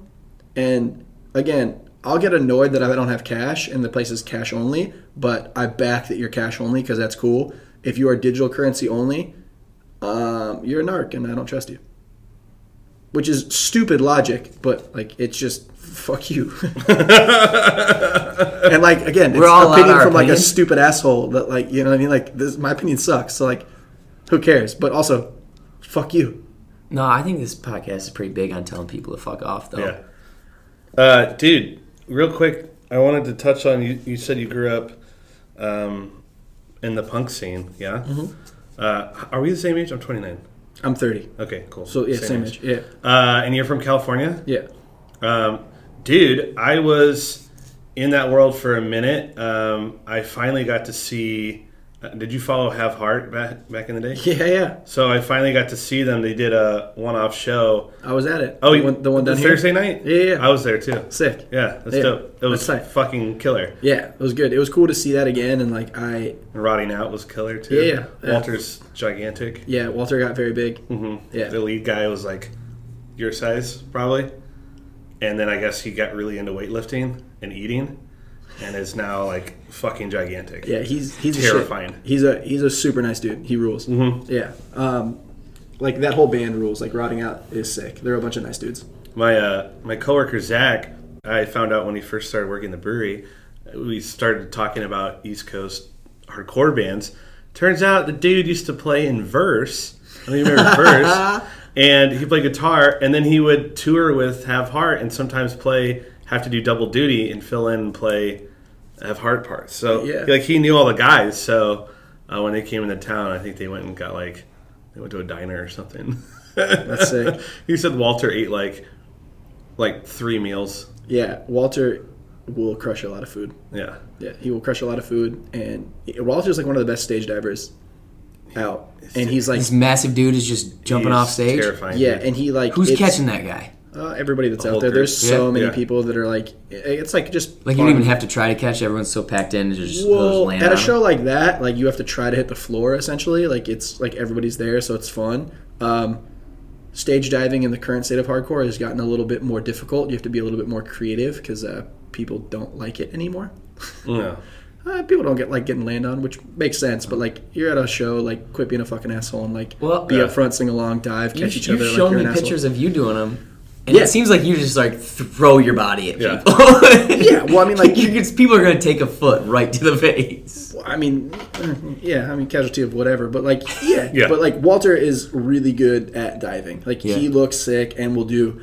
I've seen Walter do some huge fucking front flips, and they look just fucking tight. There's like a lot of people that look shitty stage diving, myself included, and there's like a handful of people that look fucking tight while they do it. And Walter's definitely one that looks fucking tight while it happens. There's people diving off of those like full stack of... Oh yeah, the full speaker stacks? Yeah. Like climbing up shit at this show. I was like, everyone's like our age or older, like 30, 40 years old. And I'm like, what are y'all doing? Well, that's the crazy thing is like... you all are crazy. So like I went to Have Heart's last show... 2009 then. Yeah, like whenever that was happening. And that show was crazy. And I just didn't realize that there was an entire generation of hardcore kids that had never seen it, or like, in no respect to the band, or like no disrespect to the band, I mean, or like cared, you know? Because like I grew up listening to it and it was sick and like I liked it, you know? But like that, for the amount of people that came out to that and like the reactions that they got, I was blown away. You know, people literally flew in from all over the world. Yeah, which like is fucking sick, Yeah. but also blew my mind. Yeah, I also the like same used here. to like the fact that like that show happened where it did, or Sound and Fury grew to how big it is crazy to me. Because I remember like when there was like I would see shows at this place called the Loft that was probably the size of this room, and like when that was sold out, it was fucking crazy. But like maybe 100 kids, maybe. Yeah, or like, you know, there'd be like a Crammed couple, in, though. Yeah, and it would be like packed. And for me, that's just like what I grew up on. And that's when it was crazy, when it was like I was a little kid, and it was like I remember a show in LA, like one of the first shows I went to in LA, it was like a piece by piece Donnybrook terror show. And Terror's playing this benefit show coming up soon. Yeah. And it was legit terrifying because I was like, I had to be like 13 or 14 or something, and it was just like people getting murdered, and it was like all you hear is just like the sound of fist hitting people's heads like over the microphone, like over the feedback and shit. And it was like so intimidating and so cool. Like I'd never seen anything like it when I was a kid.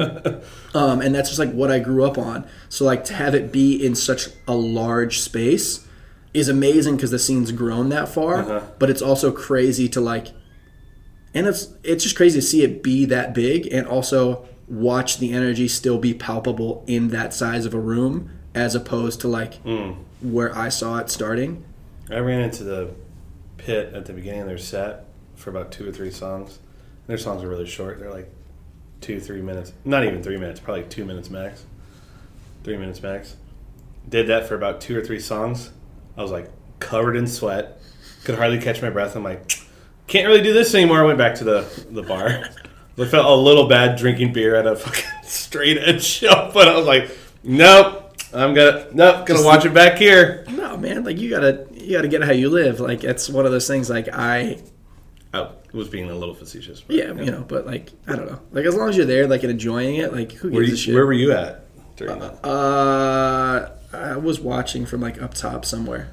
That shit was gnarly, dude. It was crazy. I think with them too, and a lot of bands in that genre, that era, it's not just heavy music, it's like very like thoughtful and usually political.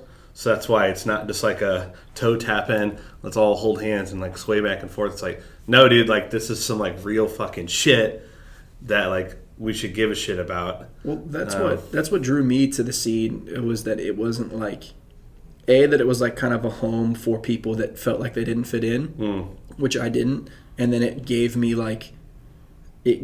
like-minded people to stand with that were like, hey, racism's whack. Hey, like do whatever you want.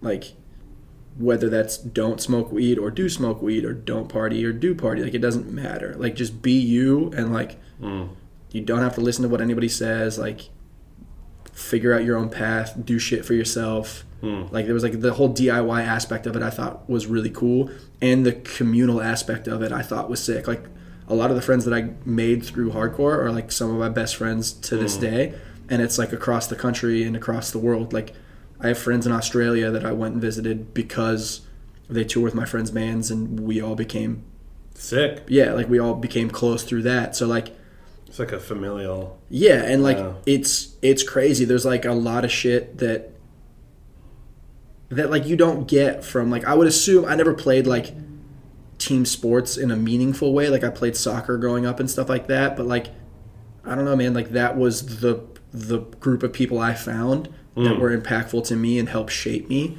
and like a lot of the way that I see the world is because of that music scene. Like I remember being a little kid and like I went to see Madball in LA, and a kid stage dove, and the security guards like were like choking out the security or the kid or whatever, and they stopped playing and started like talking shit to the security guards, and me being like, whoa, a band doing that is like crazy to me because like when you're a kid, all you think is like people are rock stars. So like there's like a divide between the people that are playing and you. Or at least that's what you think growing up. And then being a part of this, like it's not there. Like you can jump on stage, you sing along, you do whatever you're in it together. And I remember like the first time I watched one of my peers punch a security guard because they were choking out one of our other friends, I was like, oh fuck, you can do that. Like that guy's just a guy.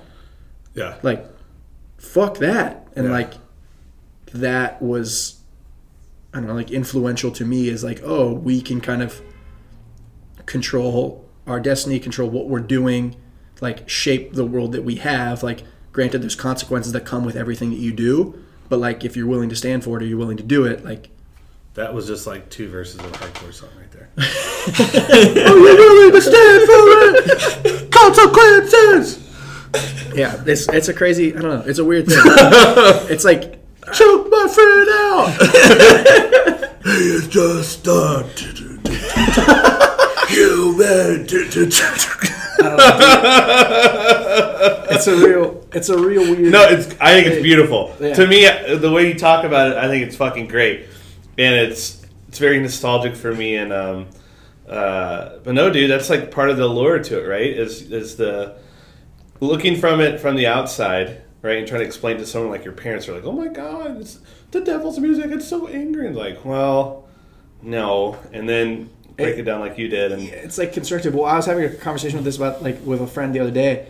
It's because like I was laughing because like at Have Heart, like I just watched because I haven't like it was cool to see them, but like I just when I was younger I was like pitting all the time, stage diving all the time. Like I was in there for every band, doing everything. I knew every word. Yeah. Like I just had it because I was like angry and confused and just like like scared and like it gave me, I don't know, it just like everything that was wrong with the world I could take out in like a constructive But now I'm like all the anger that I had that was like external towards the world is now like I don't have that anymore. Like all the problem, like I still have that, but like most of the problems and most of what I'm angry about is like me.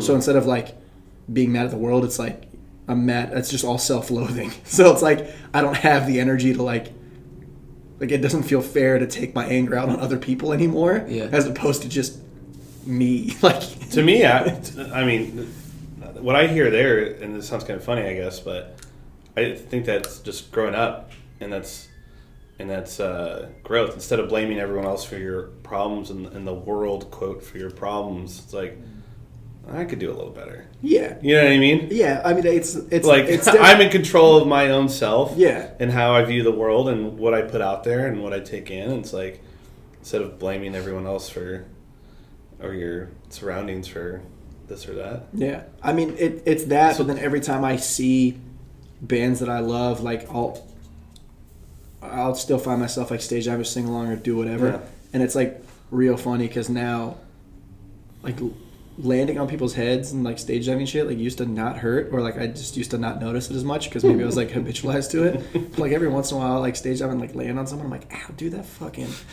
hurt. What's the deal with you saying stage diving is not cool anymore over there? Oh no, it's cool. People at shows just fucking suck. Oh. Because like nobody wants to catch you anymore. Yeah, everyone like moves. Yeah, and like everybody used to be on the concrete. Yeah, like everybody used to be in the front, like singing along and like doing all that. People would like help each other out. Yeah, and like there's some of that still, but did they just get to the point, like you were saying, that they were like, I don't want to get fucking landed on anymore? I think it's. Or are they just being dicks? I think it's like they don't want to get landed on anymore. But like also like it's also probably the size of the venues that you're at, because like the venues are packed, but they're not like they're at capacity. But they're not like, you don't have kids sneaking in through the windows and shit anymore. I mean, you do, but like it's a fucking giant venue, and there's still places for people to like escape, so you have room. Like it's not, you're not sardined in where you literally can't move, so people are getting landed on you. Like you're like, there's shows, and there still are, where you can like legit just like crawl over people from the back of the room to the front. But that used to be every single weekend. And, like, it probably still is in places, and, like, it is still here, but the rooms are just larger, and the stages are higher. So you're, like, you just have more room, and there's like more ways for people to like move a shoulder, and then you fall through the floor. But like, again, it's just me making fun of it because I call them black holes. Because like you'll stage dive, and all of a sudden there's nobody where you're supposed to land, and you're like, well, fuck me, this sucks. This is gonna hurt really bad. But like, Do you still go to all those shows? yeah, not as much as I would like, just because like I fucking am older and I have like more bullshit commitments of like things that I have to go to. You know. Who do you like right now? Right now there's a band from Long Island called Hangman, which fucking rules. They're sick. Mind Force is dope. I'm trying to think of like new bands that are current that are coming out.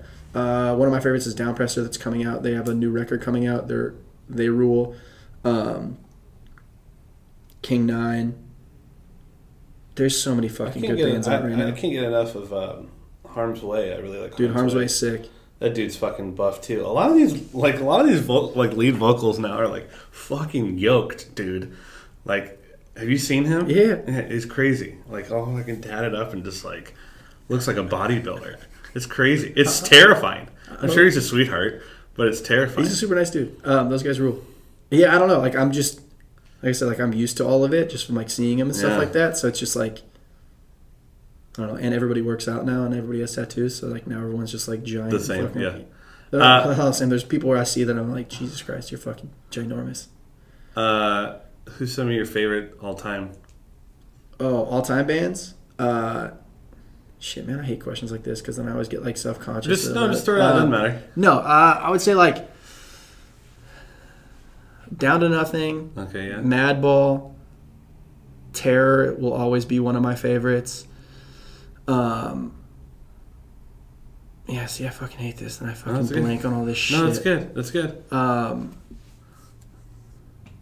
There's no wrong or right. It's no, but like it's like the same thing as like when someone's like, "Yeah, top 5 favorite movies." And I'm like, I don't fucking know, man. Leave me alone. Space Jam. I just have a number one, and then it's I have so many. But yeah, I would have to say like I love Down to Nothing, Madball, Terror, Bad Brains is great.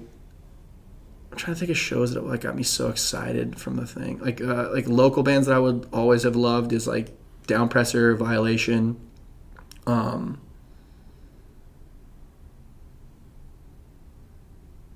Bitter End out of Texas fucking rules. Yeah, man. Do you fuck with Power Trip? I've been listening. Dude, Power Trip is sick. Yeah, I've been digging them a lot. Yeah, their shows sold out already. They have a show coming up December 7th or something. Really? I think you would actually dig them too. You would like Power Trip a lot. Yeah. They're more thrashy, like metal, and they're from Texas. Well, they got a little stink. They got a little stink on them. They rule. They played Adult Swim Fest a year ago. I went to that. That's sick. Because of them and Run the Jewels. It was awesome. That's tight, yeah. They rule. They're super nice dudes, too. Yeah. But they think Whataburger is better than In-N-Out, so they can kiss my ass. Whataburger sucks, man. It really does. I mean, it's just Texas. So. It's specifically an ongoing joke that I have with one of them. But, yeah, Nick, you know what I'm talking about. The ketchup's whatever, man. Yeah. Yeah, the ketchup's whatever. He's like, we always talk about, dude, the ketchup is the best. And I just do whatever. And like everything about Whataburger is whatever. I don't know. It was just funny because like everybody in California defends In-N-Out. Yeah. And like he would always be like, In-N-Out's really not even that great either, but it's definitely better than Whataburger. I mean, yeah, I used to think In-N-Out was whatever, and I would always get like cornered into arguments because my friends would be like, In-N-Out's the fucking shit, and I'd be like, yeah, dude, In-N-Out's fine, and then it would turn into me hating In-N-Out because I'd just be like, dude, In-N-Out's not the best burger of all time, and then it'd be like, Jan fucking hates In-N-Out, and then over time, I would just adopt the fact that I hated In-N-Out, and now I'm eating my words because In-N-Out is pretty fucking good, so like whatever. So speaking of burgers, for all of the listeners out there. You've probably seen Jan Lashly before. Oh, fuck because I think it was your first commercial ever, right? Mm-mm. No? Not the first one ever, but... You were young, because you were like 18 or something, I thought. Or maybe younger. I think I started doing it when I was 17. So, for all the listeners out there, Jan Lashly is Whopper Jr. from those commercials where the people were the burgers. Wait, what? He's Whopper Jr. Oh, I gotta see this. Yeah, I was Burger. What's up? Yeah. Like, now, do you have a lifetime supply of Whopper Juniors? No, but there was a time when like the commercials were out all the time, and I had like I had photos of it, like me in the burger outfit. I've probably only had Burger King a few times in my life. One time was in Germany just because I wanted to try it, and I had myself, and I immediately threw up. Nice. Granted, that was probably because of skateboarding and stuff like that, but I threw up. And then another time I was coming back. It was on a tour that I was on, and there was an overnight drive from like Seattle to LA. And the band that I was rolling with said I could go with them, and like they would take me back, and I could sleep the whole way, but I had to agree to something before I got in the van, and they wouldn't tell me what it was. And I was like, yeah, all right, whatever, fuck you. Like, I'm in. Yeah. And they just drove to Burger King and made me eat Burger King, and they just thought it was really funny. Jesus Christ. And then the other time is I went to, it was like in Van Nuys or something. My friends really liked Burger King. So we went, and I was like, I wonder if this is going to work. And I walked up to the to the counter, and I was like, hey guys, what's up? My name's Jan. Like, I'm this is going to sound kind of weird, but like I'm part of like the current campaign for Burger King. I'm the Whopper Jr. I usually have this card from like Crispin Porter and Burger King. Like, I just like name dropped the ad agency that did it and Burger King, and was like just talking to the manager and was like, hey, here's the photo. I don't have my wallet on me because we just got back from the beach, but like this is me. I usually have this card that like gets me free Burger King. I hate to do this, but like, is it cool if we just like order some stuff and like, can you take my word for it? And the manager was like, yeah, can you just take a photo with like the staff? I was like, yeah. So I took a photo with the staff, and then I got free Burger King for all of us, and it was super funny. Hell yeah. But well, it worked. That's all. Yeah. That's, you know. Weren't you saying that like when they shot those commercials, they would basically just follow you around while you just did whatever you wanted, like just bullshit? How old were you? I was like, I did it for like probably like 17 to like 20. Whoa. Yeah, I did like a lot of commercials for them. Wait, I've definitely seen this shit. Yeah. It's the one where it's literally just a human head, and then their body is a full burger. Oh yeah, those ones. That's you. Yeah, and it was like there was one movie. guy before me, and then he got recast for something, and it was me. So I was the one after that. But did it ever get you any play? Probably. You mean like girls being like, "This is Whopper Jr." Yeah, like, are you the Whopper Jr. guy? I gotta talk. It definitely wasn't that. Like, I mean, probably so hot. It definitely wasn't like direct. Like, it was probably you like smell like a Whopper. I don't think that would be a selling point. Fucking flame broiled. Oh. Fucking beefy, dude. Beefy. I'm definitely the junior. Have it your way. Junior. Hey. Definitely not a Whopper. Oh. It's definitely just a. I mean, it probably got me play, but like not directly. No girl was like, I'm gonna go bang the Whopper Jr. guy. like nobody, that never came out of their mouth. But they're probably like, oh, you're on TV. That's kind of funny. I remember like during the interaction, be like, wait, are you that Whopper Jr. guy? No, but like it would happen where people would be like, I'd be going to shows or whatever, and someone's like, yo, are you on? I'd be like, yeah, and it would just like everybody would make fun of me for it for a long time, like in the good ways. It wasn't ever bad. Yeah. The only time it ever happened was like we were in Santa Barbara one time where I used to live, and we were like just like making fun of people talking shit on the street. Loitering. Like, yeah, I was just like talking shit to somebody on the street, like just like making fun of like just like I don't know, just being an asshole. And some guy's like, yeah, shut up, you fucking... Like, he's like, yeah, whatever, shut up, burger boy. And I was like, what? And then our friend's like, you know him. And I was like, no, I don't. I don't know who he is. But that's fucking cool. Incredible. Dude, I'm like really self-conscious that I couldn't name drop all these bands now. I hate this. It's like still driving me crazy where I don't know what bands I like. I'm self-conscious because I didn't know most of what you guys were talking about. That's fine. That's all just like hardcore shit. Yeah, it's kind of a niche thing. I'll admit something kind of funny for you. You were talking about stage diving like it was like, oh yeah, stage dive here, stage dive here. I've always been terrified of it. It's a scary thing. I went to Warped Tour as a kid, and at the time, this is before he hired a hitman to try to kill his wife. But As I Lay Dying was one of the big bands, and I was obsessed with them in high school. And Confined came on, which is like their banger. And I was like, in that moment, I was like, if I'm ever going to do this, it's going to be right now. And I stage dived to Confine. It was awesome. I was at Warped Tour. Dude, stage diving at Warped Tour is scary. Yeah. Like, that's the thing. And that's straight concrete. Why is it scary at Warped Tour? Because, like, it's like... It's more like scene kids and like that go to these shows. They're like, I went to Warped Tour this summer. It's like it's not necessarily like so. It's like the Coachella kids, for hardcore. Pretty much, yeah. But like, it's not even hardcore. It's like Coachella for like aggressive alternative music. Stage diving at Warped Tour is like what people think of stage diving as, was where you like dive face forward and like people catch you and you hold up your it's like a movie or whatever. Yeah, and like that, at least in my experience, is not what stage diving is. Like, and that way of doing it is how you get fucked up, and you also get like all your shit stolen. Yep. By going face first is how you get fucked up. And people do it more like at that shit. Like, I'm gonna lay down. It's a pillow. It's like a bed. Oh. Whereas what we're talking about, like the legit shit, people are sprinting and flipping and running out and like it's just like different because like jumping off of shit and you're getting rocked in the face and shit. Like it's not like a scene in a movie where the high schoolers like. Oh, into a body of water. Yeah, like that way is scary because like you have like people holding you up, so like you don't. Oh, so you're saying when people just lay down, then people are like pockets, just stealing like shit. Your shoes get taken, your pockets get ran. Like if you're a girl, you get like groped. Yeah, groped and like you don't like it. It's not cool. Also, if you're a guy, sometimes that happens and it's not tight. And like you just get like shit. Yeah, it's weird. Yeah. And you get like dropped because like people are like, yeah, all right, fuck you, like I don't want to hold you anymore, and you just like fall and you're like and you're not expecting it, so you like. I always get like flat on your back then. Yeah, or like your head because people like drop your head but hold your legs, so you just fucking swing down and knock your head. Whereas like if you're stage diving at like an actual hardcore show, people are more aware of what's happening, and whether or not they like it or not, they're gonna catch you.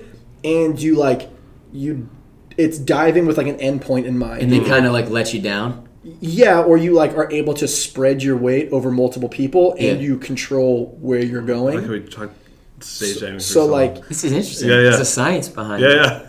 Physics. I don't know if there's a science. There's definitely like but that's another thing is like also like Warped Tour, like you dive feet first because people don't know. So you dive landing feet first, and like at a hardcore show, if you dive feet first, like you're a fucking asshole. Yeah. Like that, like you're an asshole and you're a bitch. Like don't do that. Like, catch a punch on the way down. Yeah, like if you dive feet first on me, I'm like hit you for sure. Like just fucking do something better. Like cartwheel, flip, like land. Like your back doesn't hurt. Your fucking heel going into my head sucks. Yeah. Don't do that. Yeah. Like just be better at it. And it just looks stupid. Like you look like a weird turd flying through going the for air. like the pencil dive. Yeah, like don't do that. Like you're an asshole. Like just. I don't know. You committed to going through the air. Take some risk on yourself. Like, quit being an asshole. And like, especially like here, it's not that much of a problem because like everyone wears like Vans and like sneakers, so it's fine. But like if you're on the East Coast where everyone like it's cold and people are wearing boots, that shit fucking hurts. So like, yeah, feet first diving is a huge no-no. Making everybody come to you or like the European style of stage diving is also a big no-no. Like you're up on stage and you're calling people to get close to like catch so you can just jump on them. That's some bullshit. Like you just get on, get off. Yeah. And there's signs that say that too sometimes. Yeah, I don't know. Like, well, like, also I feel jump. like the vibe behind the stage jumping you guys are talking about is less like, look at me, and it's more just like I feel like doing this, and I'm just gonna do it. Yeah, it like adds energy to the show. Whereas like when you're stage diving, you're not performing. Yeah, you're like I'm gonna do this. Watch me, guys. Yeah, like it's like some like that. This is my moment. I don't know. The more I'm thinking about this, is very weird to think about because I don't really like. It's kind of funny, right? It's also like it's kind of weird, but like talking about like hardcore, talking about hardcore in a non-hardcore setting with like it's just like there's I feel very like cringeworthy about it because it's like something that's I fucking love and is like so personal to me, and like it sucks because like if you're not involved in the scene, you don't get it. Yeah, and even if you were involved in the scene, it's different from how it is now. So there's probably a bunch of shit because like I don't go to as many shows as I want to, or I'm not as involved as I used to be. Like there's probably a bunch of shit that like a current hardcore kid would listen to this and be like, "This dude's a fucking dork. Like, you're an asshole." And I'd be like, "I don't think I am," but like I'll listen to like older guys that were like influential growing up for me, and they talk about it and they're not in it anymore. I'm like, it's not the same. Like it's just different. And like a lot of it focuses on like the stage diving or like the danger or like the aggression of the scene, which like is definitely like there, and to ignore it is unfair, but like that's not what it is. It's so hard to like tangibly tangibly describe what it is, because it's just like it's like a living, breathing organism. Like it changes, it moves, it does all kinds of shit. So like it's just weird to talk about. Because also like my opinion on best bands, like if you like Youth Crew, if you like more punk influence, if you like metal influenced hardcore, like it all changes. So like, and like DTN is one of my favorite bands just because like it's a cool ass straight edge band. The guys that are in it rule, and like it is like the perfect mix for me between like punky and moshy. It's like fine, it's great. You know what I mean? Mm-hmm. And there's people that love just like total beatdown shit or like crazy metal influence stuff or what have you, you know? And it just like depends on what you want to listen to. So it's really, I don't know, it's like a weird thing to talk about. I mean, I had to, you brought it up a little bit, so I was like, oh man, that's really interesting. I try to avoid it at all costs because I'm not like good at talking about it. Because like some of my friends are just like straight up. That's how I feel with my wrestling fandom sometimes. I'm a big wrestling nerd. And you talk to non-wrestling people, it sounds just like how you just sounded. You're like, you literally don't know. I try to explain this shit all the time to Nick.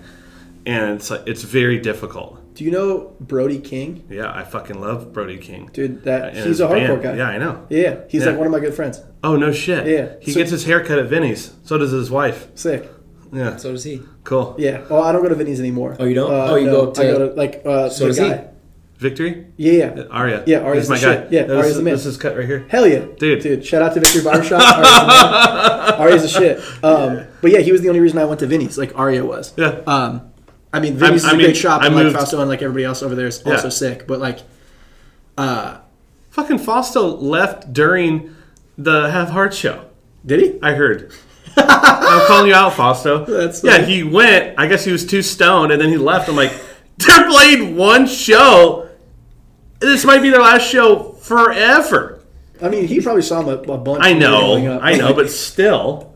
But yeah, like that's funny because like small fucking world. So Brody, it's so weird to call him Brody. Brody is like my only segue into wrestling. Like I remember when he was getting started, I went to his first match that he Santino Brothers. Yeah, that he went to, and I went to that one, and then ever since then, like I don't understand wrestling at all. He's like my spirit animal. If I could be a wrestler, I'd be like bigger than I am now, more tatted up, and more fucking metal and ballsy. Yeah, that's Brody King. He's the shit. He's probably the only reason I didn't get killed as a kid. Like him and a few of my other friends. His merch fucking rips too, dude. Yeah, his merch rips because it's all like inspired like metal hardcore shit. Oh, for real? And it's sick. He has a cool. His career is skyrocketing. He has a cool like agnostic front ripoff shirt that is fucking sick. I heard he's a sweetheart. Dude, he's like the best. And he's a great worker. He's fun to watch in the ring. And he's part of this group called Villain Enterprises now with Marty Scroll. And they're actually doing a meetup in December at Button Mash. They're doing like a meet and greet and like photos and autograph. And there's going to be like a wrestling vintage pop up. So probably, I want to go. I probably will go to this thing. Yeah. Where is Brody wrestling? Is he doing bar wrestling? Well, he did PWG for a while. I don't think he's ever done bar, but he is now signed, I believe, to Ring of Honor. Oh, that sounds familiar, Brody. I'm sorry, dude. I'm a dog shit friend. I don't like It's a decent sized company. Yeah. Like he. From what I understand, I tried to ask him. I was like, "Yo, man, like, I hear wrestling's going well for you. Like, how does it work? Like, are you doing well?" And he's like, "Yeah." He's like running me through it, and I was like, it'd be like the same thing if somebody talked to me about like. Fuck, man, I don't know. Like I'm trying to think of something that I understand that works. Like I only understand skateboarding. So like if somebody was like talking to me about like if it was me trying to explain like the hierarchy of like skate companies and how that shit works, like that's what he was doing with wrestling to me. And I was like, "Are you happy? Are you doing well?" He's like, "Yes." I was like, "All right, cool. As long as you're happy and you're doing well, fucking I ride for it." And like he's sick, and it's just fucking crazy to watch him be so big and doing like backflips off ropes and shit, like out of the ring, where I'm like, dude, you're nuts. Yeah. I would never do that. Also, Brody, great stage diver. Yeah, I mean, Professionals. He's a professional. At Yeah, but like before, actually that makes sense. Yeah, but like also the shit that he does, I would never fucking do with like a 10-foot pole. Like, dude, it's so gnarly. because you're talking stage dive, you're at least onto a large group of people crowded in on each other. With wrestling, when you're doing a dive out to the ring, it's a table. Usually it's on a person. Yeah. And I mean, you can see it, like the person obviously that's getting jumped on or, you know, dove on or whatever is the correct term. But they brace themselves, obviously. Like they're trying to help the homie who's coming at them. But it's way different than, you know, you have a group of people, it's almost like, that's almost like a mattress in comparison. Because then if something happens, it's all live, right? If something happens, they don't catch them right, you know, people have fucking wrecked their fucking heads. And dude, it's crazy to watch. Like, there's a lot of crossover, though, with these two scenes. Yeah, there's a decent amount. Like, a lot of my friends, so Brody like always followed it, like a bunch of our other friends that followed it. I just never, my interests are, I don't know, I just like skateboarding. so I just like never followed it. Like, it was just never a thing that I followed. But they all followed him, like, are super into it. And like, as Brody was getting into it, like, it's just, man, he's like one of the hardest working people I know, and he's like, you can tell, one of the best people I know. So like, watching him like grow and succeed is just like fucking so cool. And like, having no idea about wrestling, like, it's been really fun to have people be like, yeah, like, I'll just like randomly talk to people and they're like, yeah, I really like Brody King. And I'm like, damn, that's crazy. Like, okay, cool. And like, he's doing really well for himself. Yeah, which is cool to hear. And like, I'm just psyched for him, and I'm excited to watch it sort of like keep going. I got to watch him wrestle, and it's hard to be unique nowadays in that scene, because everyone is, and I've talked to you about this, is like a lot of people are, you know, name. So it's like, you know, Bob Smith or Mike Jones. You know, it's just like there's not a lot. Yeah, Mike exactly. Jones. There's not a lot of like gimmicks, and Brody's not necessarily a gimmick. It's not really a gimmick. It's a little bit. It's just like him turned up a little bit, right? But he's got a unique style, look about himself. He works in an interesting way. But he's not just like clean cut, like CrossFit looking dude, you know, which is the product that's being pushed out on a big level, and like Seth Rollins type. Yeah. Because when I watched wrestling with you, it's like there's Seth Rollins is the only name I can think of, but there was like 3 other dudes that all looked exactly the same, just like him. Long hair, 6-pack, and it's just name, and it's not really wearing like fucking a character, baseball pants. Yeah, and I'm like, they're all just white, no tattoos, long ass hair. Yeah. Which one's which? And why do I care? That's why I think it's exciting for Brody. Anyway, dude, this has been a treat. We talked about so many of my interests. I've been trying to get you guys to meet for a long ass time. This is great, dude. This is fucking great. Happy to finally have I know, man. Thanks for having me. I'm sorry for whoever listens to listen to my dumbass just not make any sense. We just geeked out on things that we like. Dude, where can we find you online if people want to link up? Fuck, man. I've been trying to spend less time online on everything, but yeah. No, it's for them to. They're gonna find you. You don't gotta be on there. You can Instagram, I guess, is a decent way to follow me. I'm not really too active on it, but it's Jan Solo, JANSOLO, so Jan Solo. Yeah, man, that's a really bad guess. No, not at all. Not at all. This has been a blast. Thanks for being on. Yeah, of course. Thanks for having me. Listen up, boys. You're icons. And icons need their own show. You save people from other value menus for $1. That makes a show? Welcome to reality television, boys. Yeah. I don't think they're parking. Whopper Jr. and spicy chicken crisp, $1 each on the BK value menu. Ladies and gentlemen, thank you for listening to another episode of Another Shitty Podcast. Thank you to guest of the show, Jan Lashly. What a great dude. Awesome. I'm glad that Trent and Jan finally got to meet. You guys had a lot in common. Geek out. A lot in common. And I hope that you guys get to hang out More in the future. Friend matchmaker over here. Hey. But I'm glad that everybody that's listening got to hear who he is and what he's about. Great dude.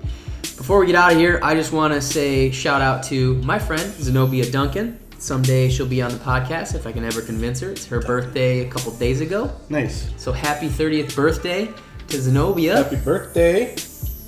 Trent, you want to shout anybody out?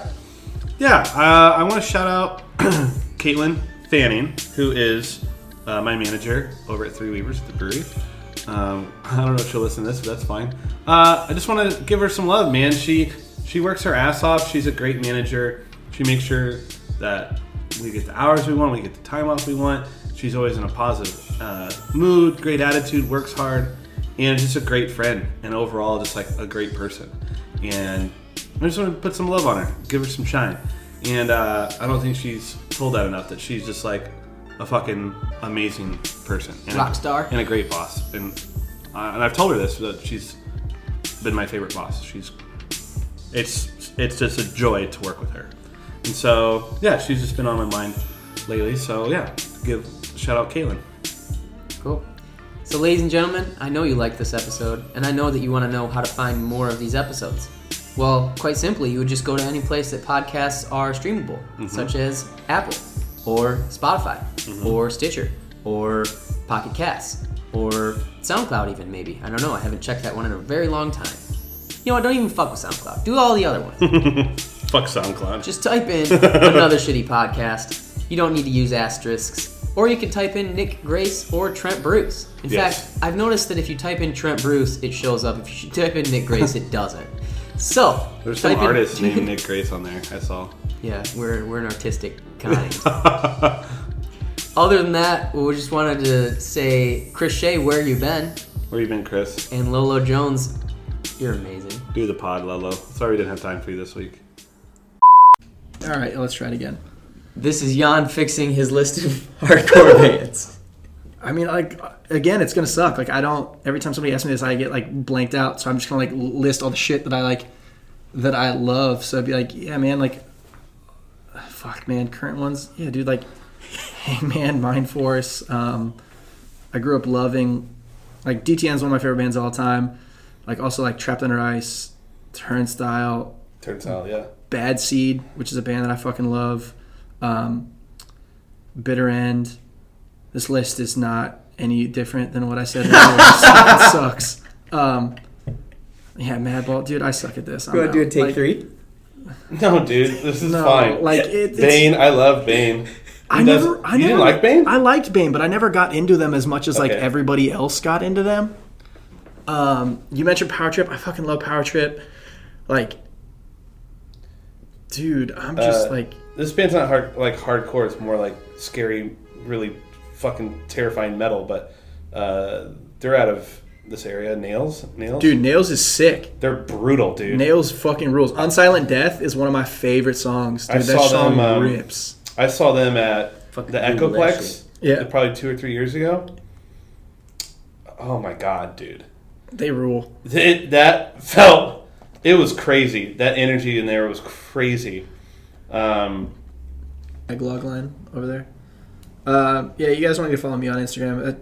I'm fucking boring. It doesn't matter. You should follow Victory Barbershop because we were talking about badass haircuts earlier. Best haircut in Los Angeles. It's the only reason I look semi-decent. So follow them. Check them out. Victory Barbershop. Find them on Instagram. Google it. If you can't find it, you're dumb. It's your fault and you won't have a good haircut.